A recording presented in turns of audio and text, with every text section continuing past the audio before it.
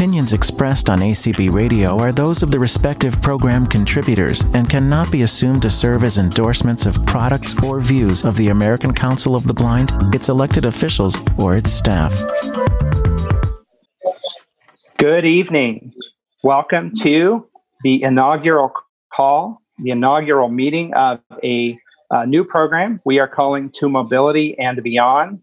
My name is Ron Brooks. I am a member of ACB for a really long time, a resident of Phoenix, Arizona, which is where I'm sitting today. It's a beautiful 111 degrees here late in the afternoon.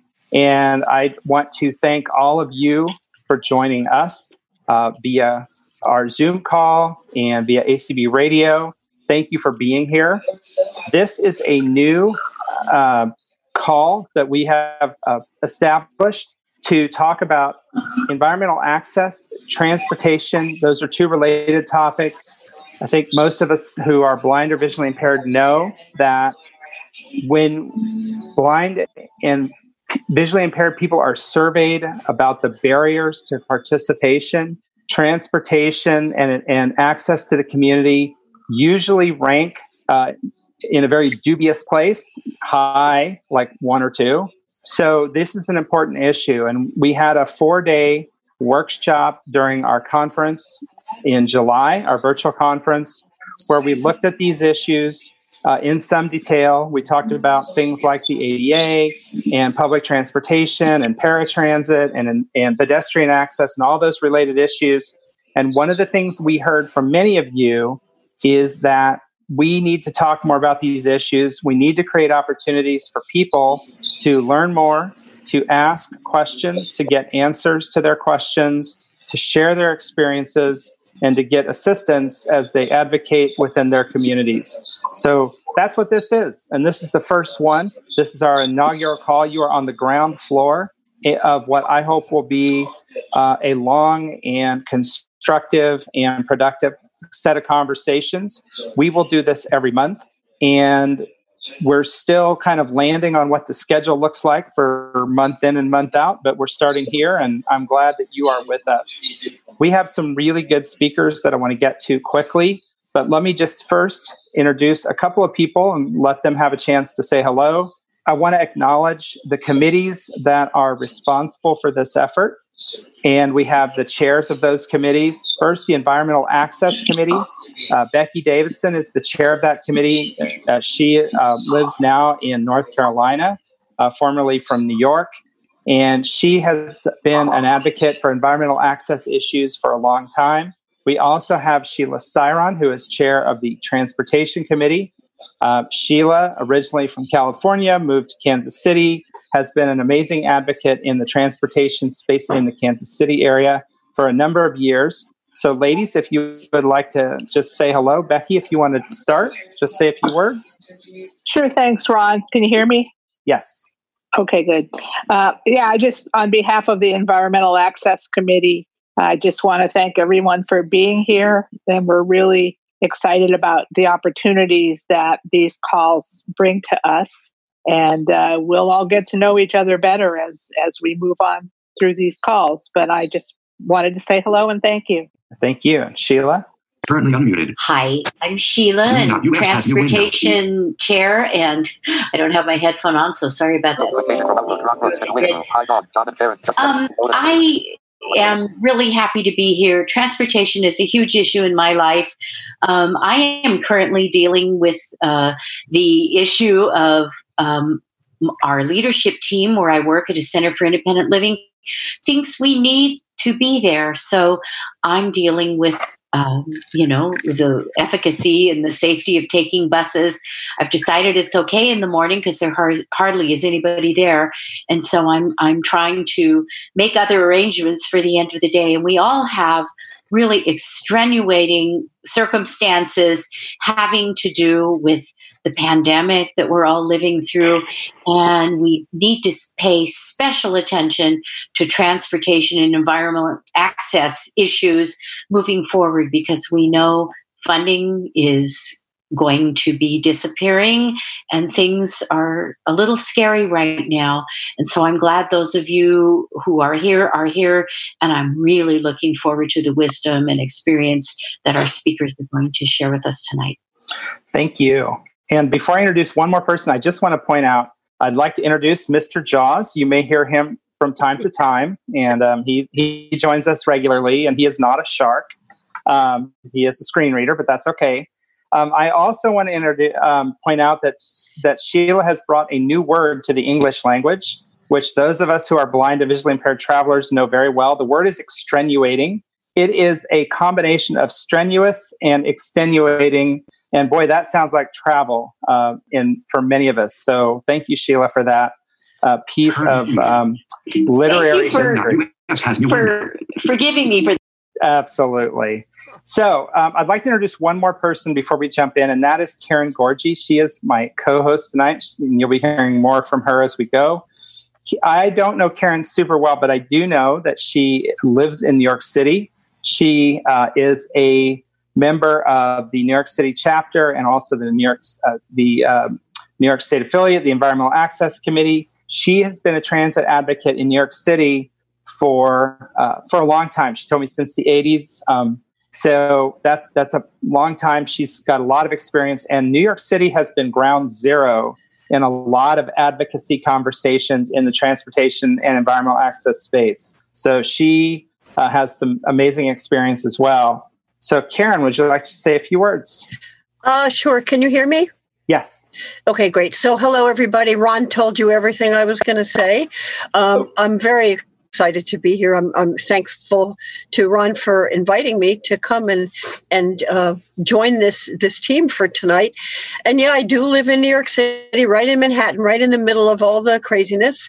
And I have been doing advocacy for transit and for travel in general ever since we made tactile maps of the New York City subway system when I worked at Baruch College, and then working nationally when trying to get detectable warnings implemented was a big thing. I was pretty involved with that. And so it continues. And now I work with a coalition of groups all called PASS, for Pedestrians for Accessible and Safe Streets. And we're continuing to work on trying to make sure the environment in New York City, this crazy place, is safe and accessible for everybody. And that's like a lifelong task, I think. So that's about it for me for now. Excellent. Thank you so much for being here. What a great set of experiences. I've actually read those maps. I had a copy once a long time ago, and that is so cool. So, all right, without further ado, I would like to just introduce, we are so fortunate to have two speakers who are, when you talk about ADA, transportation, paratransit, and the transit's response to the COVID-19 pandemic, we could not have two better speakers that I can think of. Maybe they could, and if they can, they shouldn't tell me, but I can't think of anybody better. So first, I'd like to introduce Dawn Sweet. Dawn joined the Federal Transit Administration in 2009. She serves as the Director of Headquarters Operation for the Office of Civil Rights in Washington, D.C. Now, the Office of Civil Rights is responsible for making sure that FTA federal recipients, these are people that received transit funding, which is basically transit agencies across the country, that they comply with the ADA, with the Title VI of the Civil Rights Act, and with Disadvantaged Business Enterprise Program, which is a program inside of federal programs to encourage small and disadvantaged businesses, minority businesses, and the like to be able to participate in federal programs. She and her team do this through things like compliance audits and compliance reviews, through issuance of guidance, through findings, and through responses to customer complaints.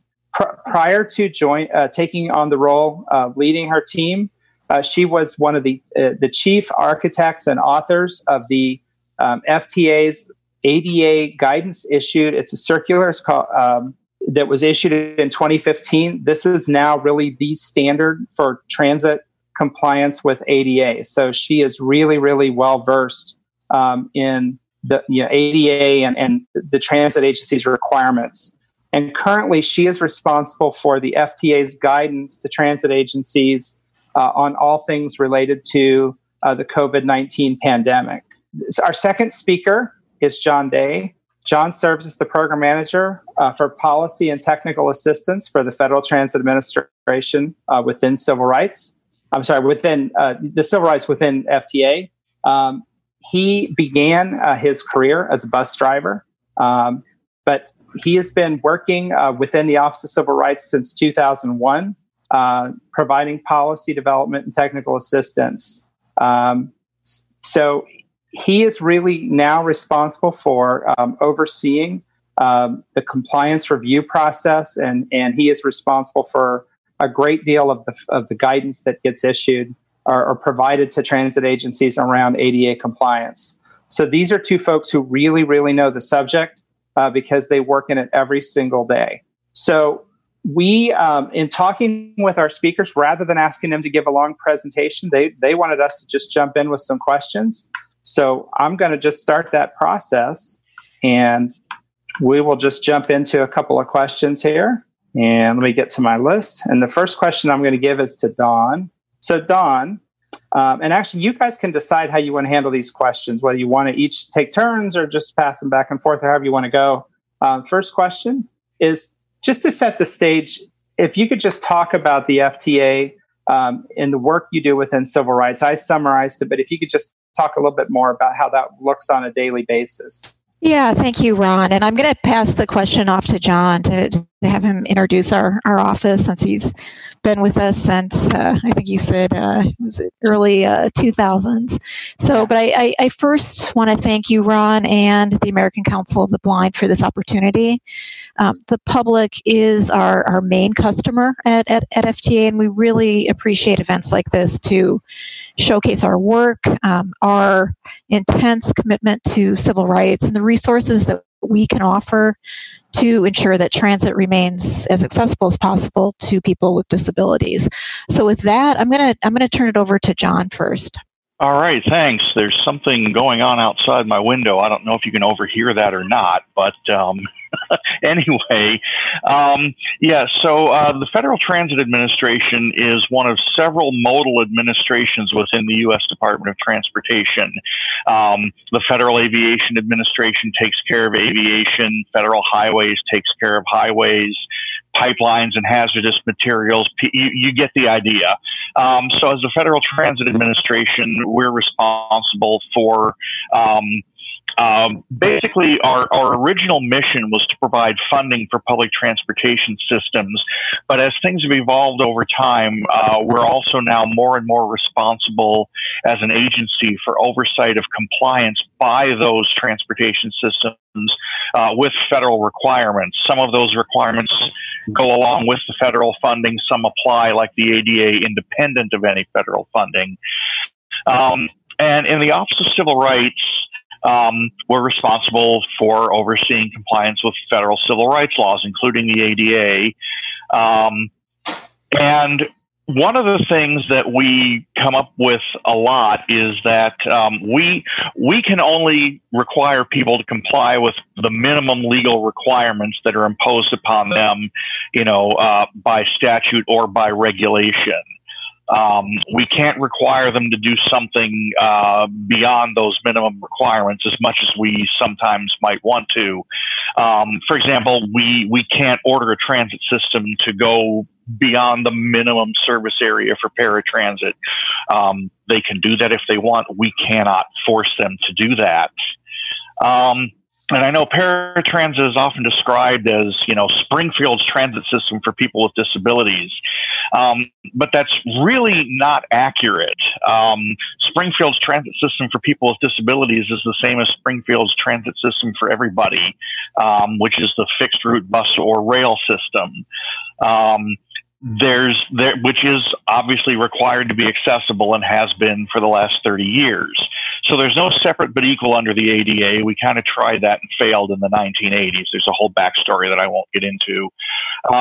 But paratransit basically functions as a safety net for people whose disabilities prevent them from using the accessible fixed route system. It's not intended to be a comprehensive system of transportation meeting all of the travel needs of all people with all disabilities all the time. And that's why, when we look into these issues, we have to look at the minimum requirements, such as the service criteria that were established to mirror the service that's available by the fixed route system. The eligibility that's limited to people whose disabilities actually prevent them from using the fixed route system. So those are sort of the highlights and the limitations of the sort of things we get involved in. As an agency, we evaluate every transit system in the country every 3 years for compliance with federal requirements, including the ADA. And the ADA is one of the largest parts of the triennial review process. It by far generates the most findings. But in addition to that, our office conducts a number of specialized compliance reviews across all 4 areas of civil rights: ADA, DBE, Title VI of the Civil Rights Act of 1964, and equal employment opportunity. And ADA, of course, covers paratransit and fixed route, including stop announcements, which are required at transfer points, major intersections, intervals sufficient to orient the rider to the location, and any stop upon request. So these are the sorts of things that we look at when we go out in the field and do these sorts of reviews. So I don't know how that is in terms of an overview, but that's our function in a nutshell. Wow. So that's pretty much. And Dawn, you don't have anything to add to that, I don't think, for that first question? I think that was pretty comprehensive. Great. So I wanted to move on to our next question, which is, how has your focus changed with the emergence of everybody's favorite sport, COVID-19? Yeah, and I'll take this one. And am I allowed to ask a question at this point? No. No? No. Okay. We sort of had a plan, but you will get your chance for sure. Yeah. All right, so we're going to talk COVID-19, and I think you're right. Everyone's favorite topic, at least it's a topic that's on our mind 24/7. I'll say, like many, I feel that our work changed suddenly, almost overnight, and drastically as soon as the outbreak occurred. The transit industry was hit especially hard, more than many segments of our economy. So people started, staying home and fortunately listening to directions to self-quarantine. Those of us who aren't frontline workers, like transit employees, could stay home and telework and not commute into the office. So what this meant, though, was that transit use dropped dramatically across the board. So fixed route bus and rail, ADA paratransit, and general public demand response, which is the demand response service that's run in a lot of, especially smaller communities. Transit systems, all of the top ones cut service frequency as a result. It's now being slowly restored to pre-pandemic levels in some communities. So we're fortunate in Washington, D.C., where John and I live, that WMATA is coming back in full force. But the recovery naturally varies considerably across the nation, depending on local conditions. So in the Office of Civil Rights, in response to all of this, in March, we set up an internal COVID-19 external response team to coordinate all of our COVID-related work and to support FTA's charge to help the industry in its recovery, while also, importantly, ensuring that the public civil rights are protected during this really unprecedented, uncharted time. So as an agency, FTA was tasked with allocating $25 billion to transit operators under the CARES Act, which is the Coronavirus Aid, Relief, and Economic Security Act, so that they could continue service in a safe way, just to keep it going, keep their staff paid.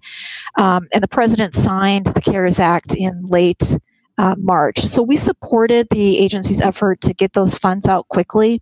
We devoted, considerable staff effort to making sure that all the civil rights documentation and our concurrence for grants were in place so that we could get the dollars on the ground, because we, of course, recognize that, if there's no transit operating, then it doesn't matter how accessible that service was or how accessible it looks on paper. So once we got through the CARES push, then we directed even more of our focus to providing technical assistance and guidance to the transit industry on how to ensure ADA compliance and adhere to the ADA regulations during this very difficult time. John, anything to add? Not for me. It's astounding. It's such a lot of work. Well, and I'm going to dive in. Yeah, I'm going to dive in with a little bit more detail here. So, and Dawn, I'll start with you. And again, if you want to pass it off, what are the top ADA issues or questions that have been raised during this health emergency, and what kind of guidance has FTA issued? Yeah, and I'll take this one. It's really a continuation of the last question, and so it's an opportunity for me to provide a little more detail.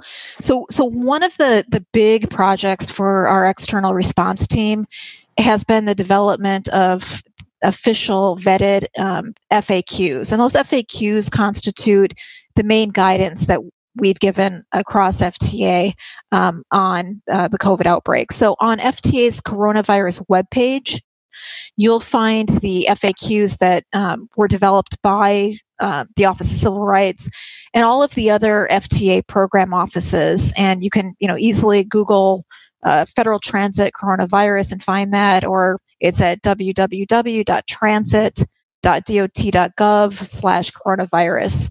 So we drafted 18 civil rights FAQs based on the individual questions that transit agencies were sending us. There are definitely some patterns in those questions that we saw. So you'll see, if you look at the ADA FAQs, a few themes that are important. And I would say the first one is that the ADA requirements have not been waived during this event. And this is something that we're very proud of as an agency. Everything that applied to transit in February still applies today. So I think that's a very important message that we want to convey. Another theme, the second theme that you would see, is our messaging of the importance for transit agencies to ensure that there is parity in how people with and without disabilities are treated, and comparability between fixed route and paratransit. So it's very, very important for us, for the transit industry. I know for the advocacy community, that people with disabilities are not disproportionately negatively affected by any changes to policies and practices due to COVID.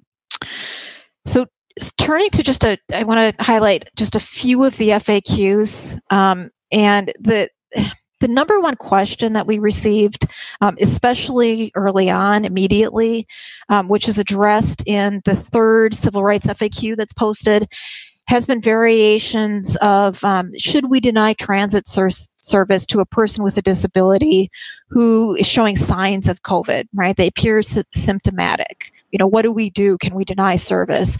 And our answer here is that this determination, this decision-making process, should not be based on any disability-related factors, right? The message here is that this is not a disability issue. So the FAQ explains that a transit agency should contact local and state public health officials, right? Because the conditions do vary so much on the ground, to determine under what circumstances service may be denied to any transit rider, regardless of whether they have a disability. Again, disability should not come into play here. Another FAQ that I want to highlight for your group in particular is the FAQ on rear door boarding policies on fixed route bus. So New York, DC, the large systems, small systems around the country, started requiring riders very early on to board the bus through the rear door, the middle door, keeping the front door closed to minimize the interaction between the operator and the passenger at the fare box to provide social distancing. So the challenge from an ADA perspective with these policies, of course, is that the ramp is usually at the front. So this FAQ explains that the policy's fine. We think it's reasonable, it's understandable, but we note that the operators need to open the front door and deploy the ramp for anyone who needs it. It's obviously going to be for wheelchair users, but the regulations are clear that the ramp also needs to be deployed for standees who can't climb steps, who use walkers. But we went beyond the ramp issue here, and in the FAQ, we explicitly note that persons who are blind may require the announcement of the route number to identify the correct bus to board. So I think John briefly mentioned stop announcements and route ID, but the ADA requires at bus stops where there are multiple routes for there to be a route ID performed, and that sometimes the driver opens the door and verbally announces that route number. Sometimes the announcement is done automatically, but we used this FAQ as an opportunity to telegraph to the industry that the route ID is also an issue, and it also needs to be performed during this public health emergency. Lastly, I'll say another FAQ that addressed a lot of individual questions that we got explains that transit agencies can't limit paratransit trips to essential ones like medical appointments. So as systems reduce service, we got a lot of questions about, well, can we just take people to medical appointments? And, pretty reasonable questions. Agencies, I think, overwhelmingly just, wanted to make sure people were, getting to dialysis and wherever they needed to go. The ADA regulations, though, expressly prohibit trip purpose restrictions on paratransit. The idea is that if somebody can take fixed route to go to a park, to go to another venue, then someone on paratransit must be able to do the same. So this goes to the heart of the comparability theme that is in the ADA statute. It's in the DOT ADA regulations, and it runs through our FAQs. Very helpful. So if we can for a minute, switching gears from COVID, sometimes there can be a feeling in the disability community that the minimum ADA requirements that you referred to previously don't provide the level of mobility that's actually needed. And so what's FTA's role in encouraging transit agencies to go above and beyond the ADA? And secondly, what can the public do to promote increased mobility options? It's kind of a big bite, but... Well, I'll give it a shot. At its core, the ADA, of course, is a civil rights law. It ensures that people with disabilities have the same rights and responsibilities as basically anybody else. So as such, it makes the transportation system accessible. What it doesn't do is create transportation where it doesn't exist, or improve transportation where it doesn't exist. The advocates at the time, their mantra was, everybody's entitled to the same lousy service. And I think we would take issue with the fact that transit is lousy service, but that was their whole point. We don't want anything that everybody else doesn't already have. We're asking for the same thing. So that's what the ADA does. It's not to necessarily provide the level of mobility somebody may want, but to provide the same level of mobility that's available to everybody else. And, as I said before, we can only require compliance with the minimum regulatory and statutory requirements. And the requirements that you find in DOT's ADA regulations were developed by a Federal Advisory Committee action, or FACA. That's important because that is a rare step that agencies sometimes go through when they're doing a major rulemaking and they want a lot of public participation. Usually what happens is the agency will write a rule, they'll publish what's called a Notice of Proposed Rulemaking, or NPRM, in the Federal Register, wait 60 to 90 days for public comment, and go from there. But a Federal Advisory Committee action has specific rules of engagement where you can bring in people from the advocacy community, from the business community, and obviously internal agency people, put them all in a room together and, discuss and decide what direction the rule should go. I was privileged enough to have been in the room when it happened. That was a rather unprecedented step, and the requirements were arrived at by consensus. They didn't fall from the sky fully formed. And after the FACA, there was a Notice of Proposed Rulemaking in the Federal Register for public comment. The Administrative Procedures Act requires that for all rulemakings. And the DOT ADA regs have been amended several times, also with a public notice and comment after a Notice of Proposed Rulemaking. So if you know where to look, if you yourself or your advocacy organizations are in a position to have their ear to the ground, you can find opportunities to comment on proposed regulations before they come final, be a part of our participatory democracy. As I said, under the ADA, we can't create transportation where it doesn't exist. And in fact, the FAST Act, our enabling legislation, 49 USC 5334B, actually prevents the Secretary of Transportation, and by extension us, from regulating the operation, routes, or schedules of a public transportation, or the rates, tolls, fares, rentals, or other charges prescribed by any provider of public transportation. So, in addition to not being able to go beyond the minimum, we're actually actively prevented from saying we want you to do this because it's the right thing to do. We do not have that power. It's specifically denied us. Now, any administration can make proposals in budget measures that Congress has to pass every year, in authorization measures, which happen every 5 or 6 years. The FAST Act is up for reauthorization right now. You may have heard of proposals by the House that have come out. I'm not sure the Senate has one yet, but the administration will likely have one to try to influence the legislative process. And so you can, in that way, provide, funding for innovative projects, that might be a good idea.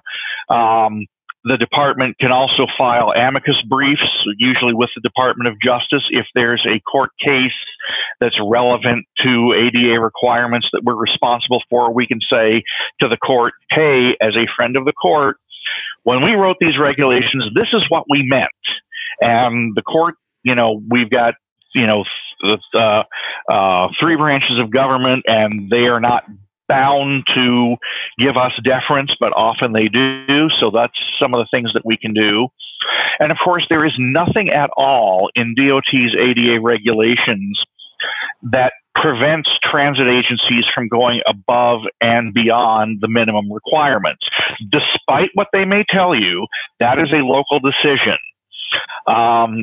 Real-time paratransit service is specifically permitted, but it's got to be real-time for all eligible riders. You can't say, well, you're ambulatory, so we'll call you an Uber and pay most of the fare, but, these people in wheelchairs are going to have to do next-day paratransit service. You can't do that, but you can do real-time service for everybody. And of course, any member of the public can write their congressional delegation write a letter to the secretary, say, we'd like to see these statutory or regulatory changes and things like that. That's something anyone can do. But probably, as I said at the outset, one of the best things you can do is comment on proposed rules. We haven't been in a rulemaking environment for the last couple of years, so there's not been that much. But this is a participatory democracy, and nothing would please me more than to see more people participate. So I'll end with that. Well, that's a great. It's a really helpful comment, and actually, it's a very good segue to a couple of comments, and then I'm going to ask the next question. We just have a couple more questions, and we're going to open this up. Before I ask the next question, though, I do want to comment just on a couple things. First off, I want to acknowledge the FTA, and I know you're within Office of Civil Rights, but there are other, certainly groups within FTA that are doing amazing things through some of the funding initiatives that you talked about. And FTA has really taken a leadership role in helping to spur innovation within the industry. You can't mandate it, but you can put funding out there that's been authorized and included in the transit bill. And the FTA has done a lot through the, and I probably will screw this up, the Office of Program and Research Innovation, and to create opportunities for the industry to innovate in the areas of things like the use of transportation networking companies and other real-time service delivery approaches for paratransit and other services, microtransit, which is basically near real-time flexible transportation within communities. So there's a lot of stuff that actually is being done. It's not mandated, but it's being done, and it's being spearheaded and led by the FTA. So there actually is a lot that is being done, but it's just not something that you can require folks to do because it's not in statute. The one thing I did want to point out on the other side, though, is that one of the positions that I think, and we are the ACB as an organization is starting to think about is the fact that the ADA really it creates paratransit, if you will, as the system for folks with disabilities who can't use public transit. One of the positions that the ACB is beginning to take is that the government provides a huge transportation system for the general public, and it's called the road network. And if you look at mode data across the industry, across the country, 95% of people travel by vehicle, by car. They don't travel on public transit. And if that's a system, and if that system is being supported by federal funding, which in most places it does get federal funding, that's the system that we think people with disabilities who can't use it should be able to have access to. And so there is, I certainly understand the current position that FTA is in, but I think the advocacy community believes that when the federal government is spending and supporting and subsidizing an entire transportation network that's not accessible, we would like to see accessibility to a larger piece of the transportation pie. But obviously that's outside of this conversation, but it is a conversation that we would like to continue to engage with. So another question that we had that we wanted to just put out there is we would like to know just kind of what are some of the issues now? What are there new issues on the disability accessibility front that you all are seeing? And if so, what are those issues? Well, I guess I'll take this one also. Among the many hats I wear, I've also served as the department's liaison to the U.S. Access Board for about 11 years now. So I see a lot of the things that they see on the forefront. One of the things that's sort of hopefully in the near term is that in 2016, the Access Board, which is the federal agency responsible for developing standards for accessibility under the ADA, there's 12 public members appointed by the president and 12 federal member agencies that make up the board itself, and that's the body that decides, how steep a ramp has to be and things like that. But in 2016, they issued revised standards for buses and vans. And one of the things that those include are automated stop announcements, because we know from our own, oversight activities that when a transit system relies on personnel to make stop announcements, it often doesn't happen the way it's supposed to. So the Access Board decided in 2016 that automated stop announcements would be required for every fixed route bus. Now, those standards don't become enforceable regulations until DOT amends its ADA regulations to adopt them. And as I said, we haven't been in a rulemaking mode for a couple of years. But that's one thing in the near term. But we've also had presentations at the board for some amazing new, like, wayfinding technologies. The Washington Metro system is implementing a pilot project where they're using like $20 Bluetooth beacons, and they're putting them throughout certain stations, and they will interact with, a smart device or perhaps a smart cane, which we've also seen at the board, to tell you, okay, this escalator takes you down to the blue line, that one takes you up to the surface, and the buses are to the right. Things like that. Just, amazing stuff that nobody conceived of 30 years ago. And one of the things they said they can do is that since the beacons are so cheap, they can put a beacon on every bus. They can put a beacon on the bus stop closest to your house, and they'll even put one on your door so that you can use a smart device to go from your bus to your door, or from your door to the bus stop, and know which bus to get on. And that's just amazing kind of stuff, assuming it works. And that's what the Washington Metro system is testing out. But it's really got some promise. Another bit of technology that we saw at the Access Board is what I like to think of as smart paint for crosswalks. It's a crosswalk paint that has a substance in it that reacts to a sensor that you can install on your cane, and we've had members of the board who are blind test this out.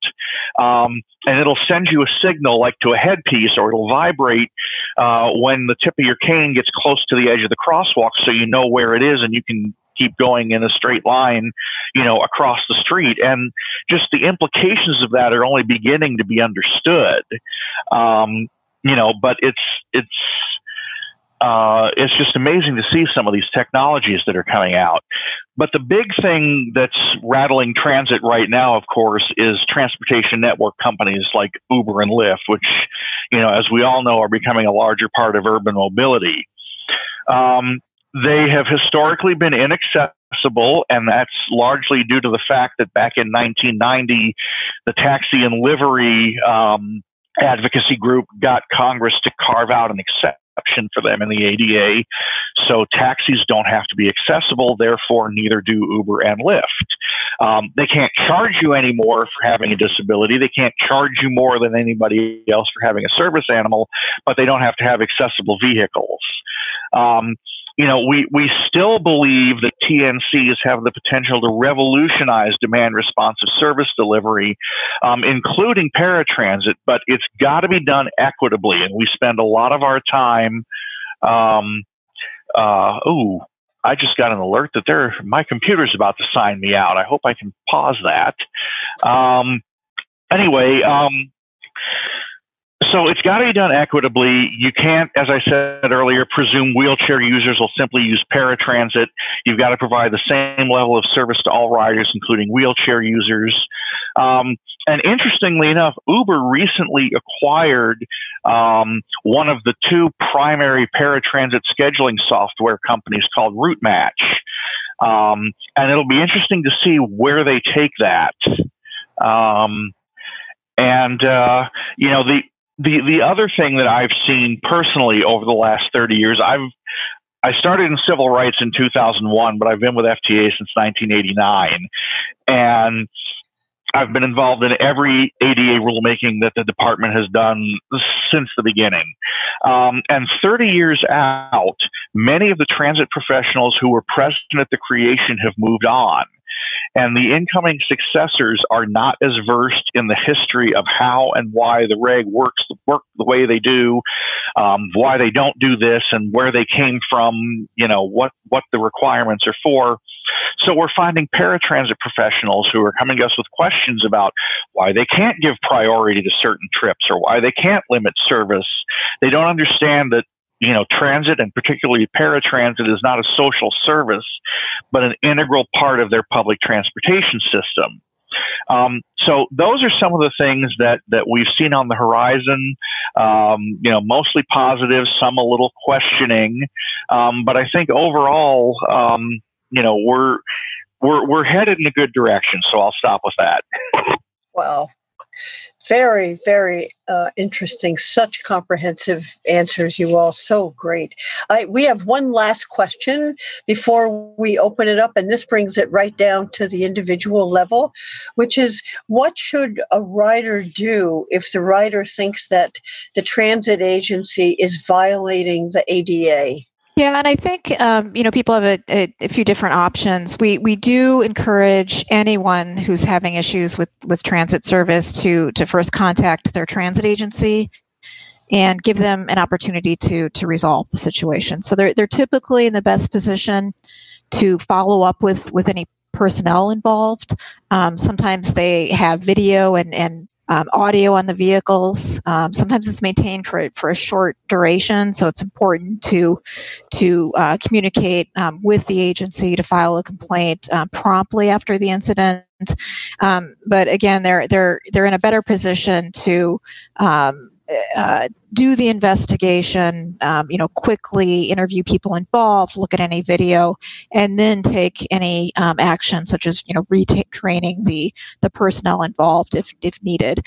The DOT ADA regulations have long had a requirement for transit agencies to have a process for resolving disability-related complaints, and that's pretty much all the regs had said on the local complaint process until 2015, when DOT significantly, and I think in a really good way, expanded this provision in the regulations to require that transit agencies not only resolve complaints, but actually respond to the complainant, right? Because so that piece was missing.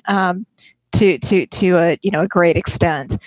So if you do file a complaint, or somebody who does file a complaint, you should be getting a response back from the transit agency, letting you know what they've done in response to that complaint. Doesn't necessarily need to be in writing. It needs to be in a format that the transit agency can document for its reporting, partly for its reporting to FTA during our reviews. You can also, or anyone can file a complaint with our office, especially if the situation isn't resolved locally, if it's ongoing. We do prioritize complaints involving a pattern or a practice, so repeated issues, not isolated operational breakdowns, because all of us with disabilities who take transit, we know there's an opportunity, every day for something to go wrong. Things do happen. So it's helpful for us, for complainants, to keep a log of incidents with specifics on what happened and details such as dates and times, and include any communications from their transit agencies. So if anyone, and I'll leave you with this, if anyone has any questions about ADA transit requirements or needs guidance on preparing a complaint, or if you need assistance and accommodation for preparing a complaint, we are here to help, and we're one of the few agencies to run a toll-free civil rights hotline. So we would definitely, like to hear from you with any of your questions, and that number is 888-446-4511, but don't worry about writing it down. You can find more information on the hotline, on our complaint process, and on our many ADA resources on our website at www.transit.dot.gov/ADA. Excellent. And we will be sure to take down some of these numbers and websites and put that back out through the ACB Facebook community and also through our email list, so that people can get access to that information. So we are at the point now where we're going to open it up. And I know that early on, I know Sheila had a question. And so what I'd like to do is give Sheila an opportunity to ask the question that she wanted to ask a little bit earlier. And in the meantime, if you are out in the audience and you are on Zoom and you have a question, if you would like to raise your hand and we have a moderator who is available to, and I've kept the moderator's name already, which is terrible. Brandon, it's fine. Brandon, thanks, Brandon. I'm so sorry. Brandon is here. He will be basically putting you in order. My experience with transportation is we often don't have time to get to all the questions, but we will do as many as we can. And for as long as Dawn and John are available, and I know you guys, we thought that we'd be done by 8:30. We may not. So you're welcome to go at 8:30, and we can always capture things as well. So let me just open it up and start with Sheila. Sheila, if you wanted to go ahead and raise the question you wanted to raise earlier, and then we'll go from there. Thank you, Ron. And I really want to thank you and Karen and our presenters for an excellent, very concise presentation. I loved your question format that, allowed the information that we need to hear to get out there. My questions, the first one that came up had to do with bus announcements. Here in Kansas City, we don't have any transfer announcements. I brought this up at the local level more than once, and we really haven't had those. And I'm wondering really how essential that is under the law, because I haven't been able to fix it. My second question is another question that was raised by the presenters. The issue about people with disabilities being able to use the front door and other people not. And that question came to another issue for me in that we don't get the outside bus announcements until that step is moved out and until we've heard the beep, beep, beep, beep and all the noises. And then after all that is done, we get the bus announcement. And I've tried several times at the city level to ask them to please take another look at how that is done, because it's pretty annoying. Some of us don't need those accommodations, and we would like to hear that announcement sooner. And then my third question, sorry, I'm just going to hop in and take advantage of my position and ask, we have, which I have read is legal in the regs, a complaint process for paratransit here in Kansas City that I've read is the minimum. We can only make a complaint by picking an option on a phone line and leaving a recorded complaint. And then you are only contacted with a complaint or regarding a complaint if they have a question. So people don't even know that their complaints are taken. Therefore, this has led to a situation in Kansas City where people just don't complain unless I really, really try hard to get them to do so, because they don't believe anybody cares about their complaints. And this way, our paratransit people can stand up at meetings and say we have a 91% success rate and, and yada, yada, yada. And it's not true. People just don't complain. And I'll stop now. And thank you again for an excellent, excellent presentation. Okay, thanks. And I'll start with the complaint one, just because I just talked about the complaint process, and then I'll turn it to John because he hit on stop announcements a little more than I did. So so for the requirement for a local complaint process, it is broad. There are some procedural requirements that are built in, and again, DOT strengthened the responsibility in 2015. So there's not prescriptive language in terms of the exact format that complaints have to be accepted in. There is, however, and this was also added in 2015, an explicit requirement that process be accessible to people with disabilities. So whatever process an agency adopts at the local level, it needs to be usable by the community and by people with different types of disabilities. So I would, if you have information to suggest that either the process isn't accessible or you're not getting a response both of those would be explicit requirements. We do also look closely, John mentioned the triennial review. That's our big oversight review that's conducted outside of from our Oversight and Safety Office. And we do look at the local complaint process. And partly because we have an interest in ensuring that it's strong, right? Because we do want local agencies to work with the community and resolve issues, and really, to the extent that they can, treat the federal process as the last resort or the next step when resolution can't be achieved. So, again, you should have an accessible means, and you should be getting a response. And if you're not, then that would be something that we would want to know more about. So with that, John. Okay, yeah. The first two, if I recall, had to do with stop announcements and route identification. So we'll start with stop announcements. The regulations do require that stop announcements be made at transfer points, major intersections, intervals sufficient to orient a rider to the action, and any stop upon request. So that is the minimum regulatory requirement. Some transit systems are such that they can announce every stop. Some systems, like New York City, there's so many stops that you wouldn't finish announcing one before you came to the next one. So what we look for, first of all, when we do a review is, are the stop announcements being made? And when we do these reviews, we don't announce ourselves. Our review team shows up, rides the system, and then has the opening conference with the transit system. They have some idea of the time frame when we're going to be there, but our goal is not to catch them on their best behavior. Having said that, we've come across some systems where they were already using automated enunciators.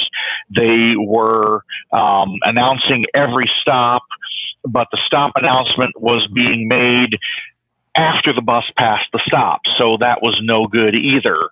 And so I think the first thing, all of this stuff is supposed to have been developed. There's a requirement in the DOT ADA regulations for ongoing public participation.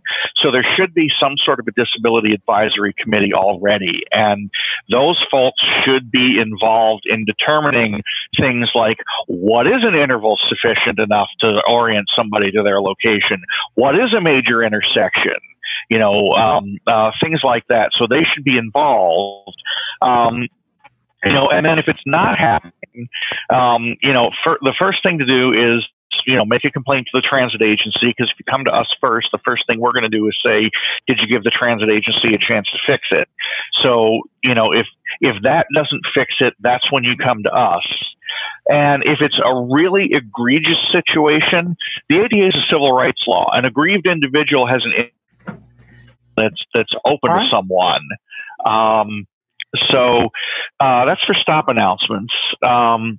For route identification, the basic requirement is to provide a system by which a person can identify, to provide a system under which, where vehicles from more than one route serve a single stop, someone who can't observe which vehicle is which can identify the correct vehicle to board or be identified as someone seeking to board that bus. Now, remember, these requirements were laid down 30 years ago. We didn't have all the smart technology, so we were kind of leaving it up to the industry and the community to come up with acceptable means of making sure that stop or route identification announcements are made. So I don't know if that answers the question or not. It does, basically. It's just that question has to do with the fact that they have the stop announcements occurring after they already deploy the ramp, the step, the kneeling thing, whatever. I'm not sure what you call that thing. Well, those are all noise. Those are all local decisions, and that's something that maybe the advisory board should bring up and say, look, we'd like to know if it's the right bus before you do all this.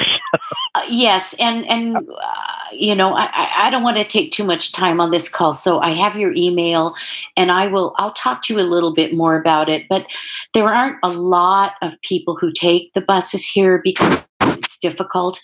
And those of us who do sort of fight an uphill battle making these kinds of changes. So I'll email you privately and get some more tips to see, because I have addressed this issue with them, and there isn't a huge cadre of people doing it, along with me. So thank you very much. Very helpful. And I will be in touch with you. Appreciate your answers. So Brandon. Yes, sir. Who do we got in the queue? Deborah Armstrong. Hang on. Give me one moment. And what I'm going to ask folks is if you could just, with regard to questions, just so we can get as many as you can, is just say what would be probably helpful is just say who you are, what city and state you're from, ask your question as quickly as you can, and then we'll give our speakers just a minute or two to answer, and we'll try to go as far as we can. Okay, Deborah Armstrong, you are allowed to ask your question. You can hear me okay now? There we go. Okay, excellent. I'm in Silicon Valley, California. It's not a city, it's Santa Clara County. As funding for our general public transit decreases, paratransit services are also going to decrease in quality. Is there anything that you can advise us consumers to do to reduce that from happening so much? I will mute now. Yeah, and I think it's kind of a sensitive issue for us. So we are barred, by statute from intervening too much in the operations and scheduling and routing of transit agencies. So the level of transit, what it looks like, the frequency of service, is appropriately a local decision. Ideally, there should be a very robust opportunity for public involvement in shaping a local system based on needs. So I think, definitely, I think as John said, there's likely an advisory committee or some type of feedback mechanism for providing input into decisions that affect the disability community. So I would start there. In your advocacy role, I think you do definitely raise a good point that when transit service fixed route is cut, there's often a corollary reduction to paratransit, right? Because that's the way it's supposed to be. Paratransit is supposed to be a complement to fixed route and not necessarily, serve an area that's larger or serve on a more frequent basis.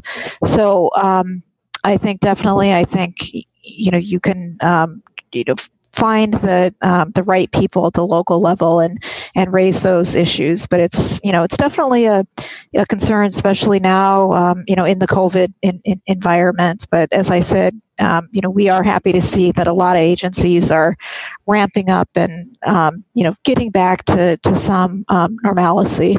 Okay. Sheila Cushman, you are allowed to ask your question. Hi there. Thank you.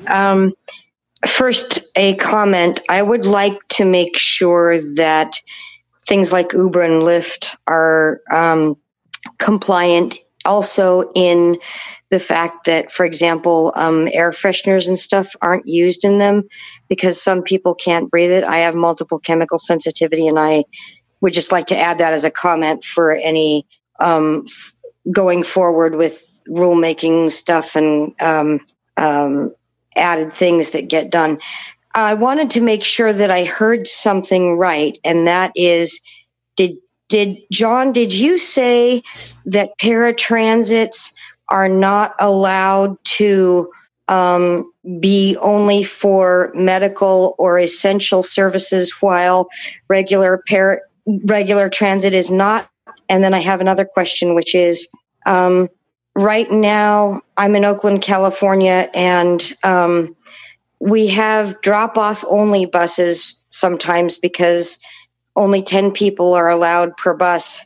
I don't know if the signage is audible in any way. I haven't tried to ride a bus since March, and I have tried to ask the board of our AC Transit system and our AC Transit Advisory Committee and our AC Transit accessibility staff, whether those signs are somehow able to be known by the blind? And I have not gotten an answer, and I will definitely sit on them. But what recommendations might you have? And I can mute now.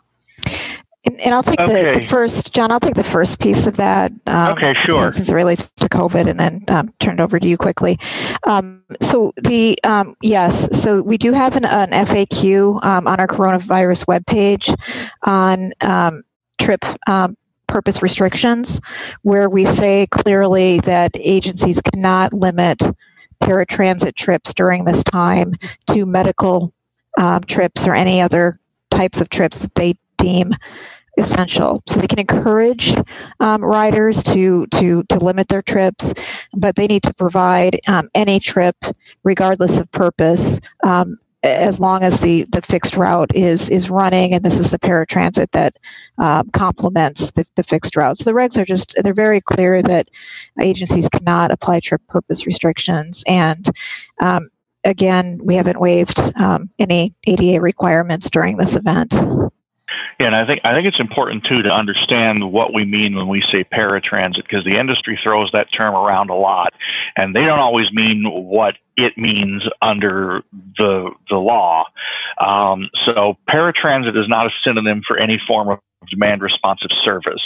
There's an awful lot of rural areas who operate a demand responsive service only. They call it paratransit, but it's not. It's demand responsive, and it's not subject to any of the paratransit service or eligibility criteria. Paratransit only exists where you have a fixed route system. It's a safety net for those people whose disabilities prevent them from using the fixed route system. So I just want to make sure that we're all talking from the same page. There is supposed to be a means by which information is communicated, in forms other than print, that might require you that you identify yourself as someone who can't read the sign. But I don't think that's something that we've come across really at all. Whether or not it sounds like something that the advisory committee should be, advising the transit system of, that, hey, when people get on this bus, if it's a drop-off only bus, they are going to need to know that, because we don't want to strand anybody, that sort of thing. But yeah, there's nothing really in the regs that speaks to that, other than the general requirement to make information available in accessible formats. Great. Next question. Okay, Donna Browning, you are allowed to ask your question. Okay, so how can we get a hold of these FAQ documents? Because my paratransit did limit what people could do. The other thing, during the COVID event, our trip's supposed to be shared. And if there is any change in policies in our system, aren't they supposed to be sent out to people, written out in a document for people to see? Okay, and I'll take these. So we've got all of the FAQs. They're in HTML format. They're on our dedicated FTA coronavirus webpage. And I'm sure that Ron we could put it in the chat or send it out. But if you just Google Federal Transit coronavirus, it'll bring you to that page, and then there's the link to the FAQs. So you asked a question about shared rides. So I know that there are agencies that are obviously employing social distancing measures. Many have been able to because ridership is so light. Not really an ADA issue. Paratransit, again, I think as John has emphasized so well, is public transit, right? Just as much as fixed route is. And it is by nature a shared ride service. So, at a federal level, we're not, dictating how many people can be in a van at the same time. For example, just like the department's not, dictating airplane capacity, for example.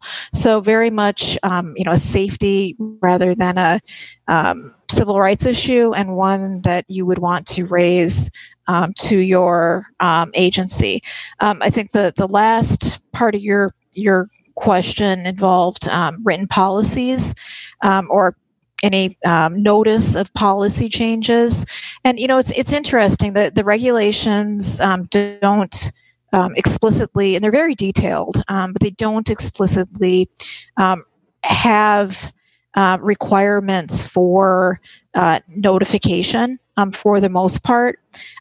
There's actually not a requirement, interestingly, for policies themselves to be in writing. So that's something that we, kind of struggle with sometimes during our reviews, because we want to know what the official policy is, and we want to see it in writing, and it's not always there. So the answer is from an ADA perspective, probably there's not an explicit requirement, but it would definitely be something that you would want to, go back to your agency, go back to, again, that advisory group or the other, mechanism that's been set up to seek input and raise your concerns and get the answers there. Awesome. Just to let you guys know, you have about 16 minutes left. Yeah, I'd like to take about 3 more questions because I want to reserve just a few minutes at the end. So go ahead. Area code 626, you are allowed to ask your question. Yeah, this is Mitch Pomerantz, Pasadena, California. Can I be heard? Yep, you're on. Very good. Very good. The American Council of the Blind went on record several years ago. I helped draft the resolution that asked or called upon the Department of Transportation to harmonize its service animal regulations with those of the Department of Justice, which we were very much involved in helping amend.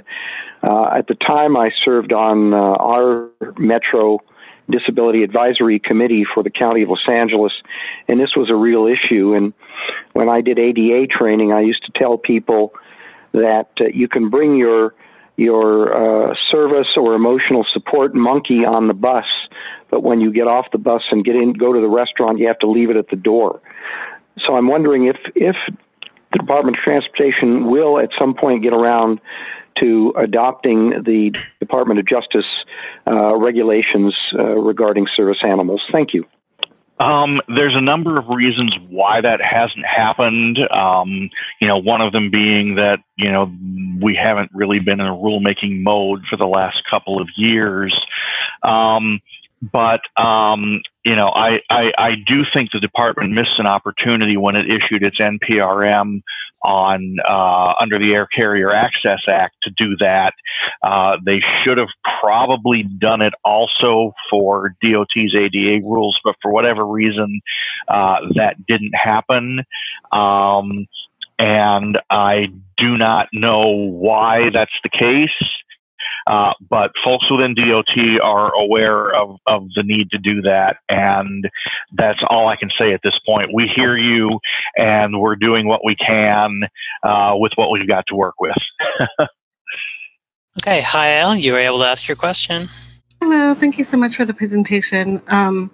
So my concern is I'm from King County in Washington State, and my issue is that, so when the state regulation, what can we do as citizens when we run into a situation where the state regulations call for paratransit, or paratransit decides to encourage social distancing and have one person per van, but the overflow service that works with the paratransit service sardines everybody. And then when we call to complain that we want to social distance, they tell us to reserve our ride for a later or earlier time. But, some of us work or have specific appointments where we can't change these times. And what ends up happening is that when we do change the time, say 3:30 p.m. to 3 p.m., so we can have an earlier pickup and thus try to avoid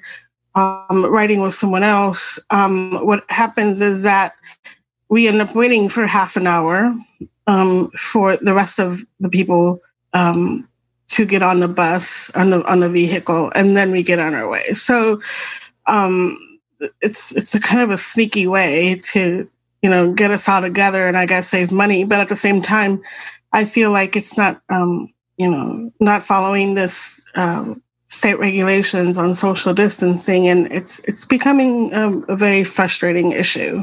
Yeah, and I think that you definitely raise a legitimate concern. It's something on a personal level that we're all dealing with right now, and I know that I'm transit dependent, and I'm sure that a lot of you are as well. And it's definitely something that we're all thinking about. As I mentioned a few minutes ago,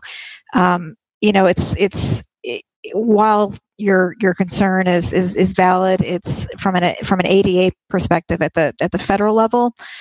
There's not a place that it would be addressed. Again, paratransit, just like any type of transit, is public transit. It's shared ride. Agencies under the ADA would be allowed to fill every seat, fill the securement area. Some agencies have a lot more capacity right now than others because ridership is light in certain communities, so they've got more leeway to get creative with social distancing and how they dispatch vehicles. But as this pandemic hopefully winds down, and we get back to normal operations, then I think there's going to be a gradual, filling of those seats. So again, not an ADA issue, but you have added a piece here where there's a state requirement for social distancing. So that would tell me that you would want to pursue it at the state level and get in contact with state officials, ask the question, and again talk to your advisory group and your agency. So I think I will say I know that our recipients are also challenged, right? Like we are as riders, and I know that overwhelmingly they are very concerned about their customers in this environment, and I really truly believe that people are, for the most part, doing the best that they can.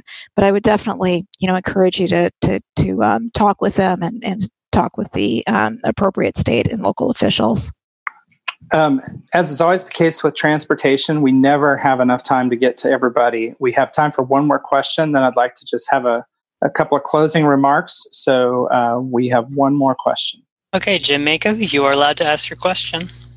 Yes, my name is Jamaica Miller, and I'm from Athens, Georgia. My question is, for people that are going to use cars for the transportation, what kind of funding do we need to look at for that kind of transportation system? You mean for using sedans like Uber and Lyft in paratransit? I'm not sure I understand the question.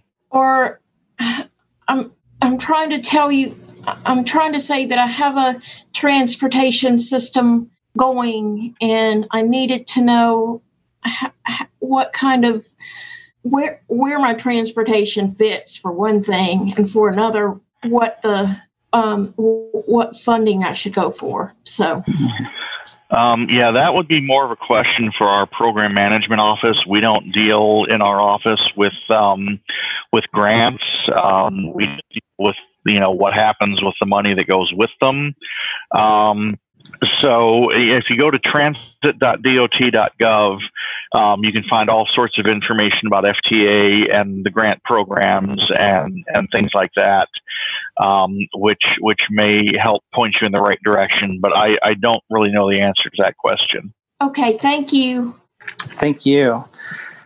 Before we wrap up, I'd just like to take a minute to acknowledge and thank our speakers. Dawn and John, you guys were a wealth of information And you not only did you really help, I think, clarify some of what the ADA is, and also, frankly, what it cannot do, and what you as regulators cannot do, which I want to come back to in a second. You also provided amazing levels of information about COVID-19 and in terms of the transit's response and what we can expect and what we can't expect from a federal standpoint. And I'm just amazed at how many unique questions that I had not thought about that people raised. And I really appreciate the information that you provided for folks about those issues, which are very unique. And nobody thought about this stuff before March. So thank you so much. Before I wrap this up, I just want to offer Karen an opportunity if you wanted to add any comments, and then I'll take us home. Karen?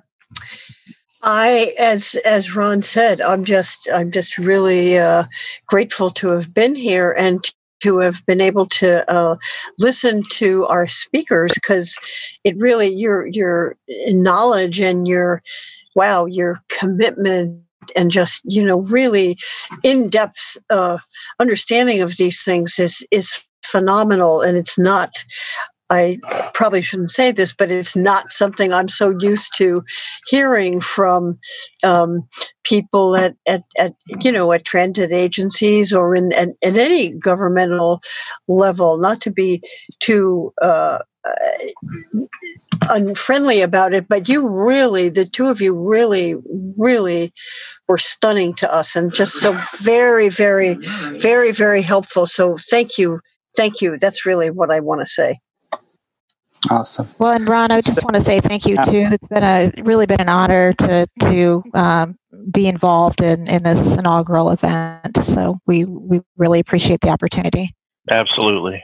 Yeah. Well, thank you. I don't think it could have gone any better unless we had 3 more hours. But then you guys would probably be getting kind of tired out there on the East Coast. So I want to just kind of close up with what I heard. And aside from all the details, I'm one of those people that thinks about things at the big picture level. Not too much into the details and you guys are, thank goodness. The thing that I really heard, and it's been reiterated again and again and again, is federal law is great. Federal law gives us the opportunity to have access to services without, in theory, without discrimination, without bias. We have equal opportunity to use the public transit that's out there. But the thing that federal laws do not give, and that the federal government cannot give, and this has been hit again and again and again, is it cannot replace what happens locally.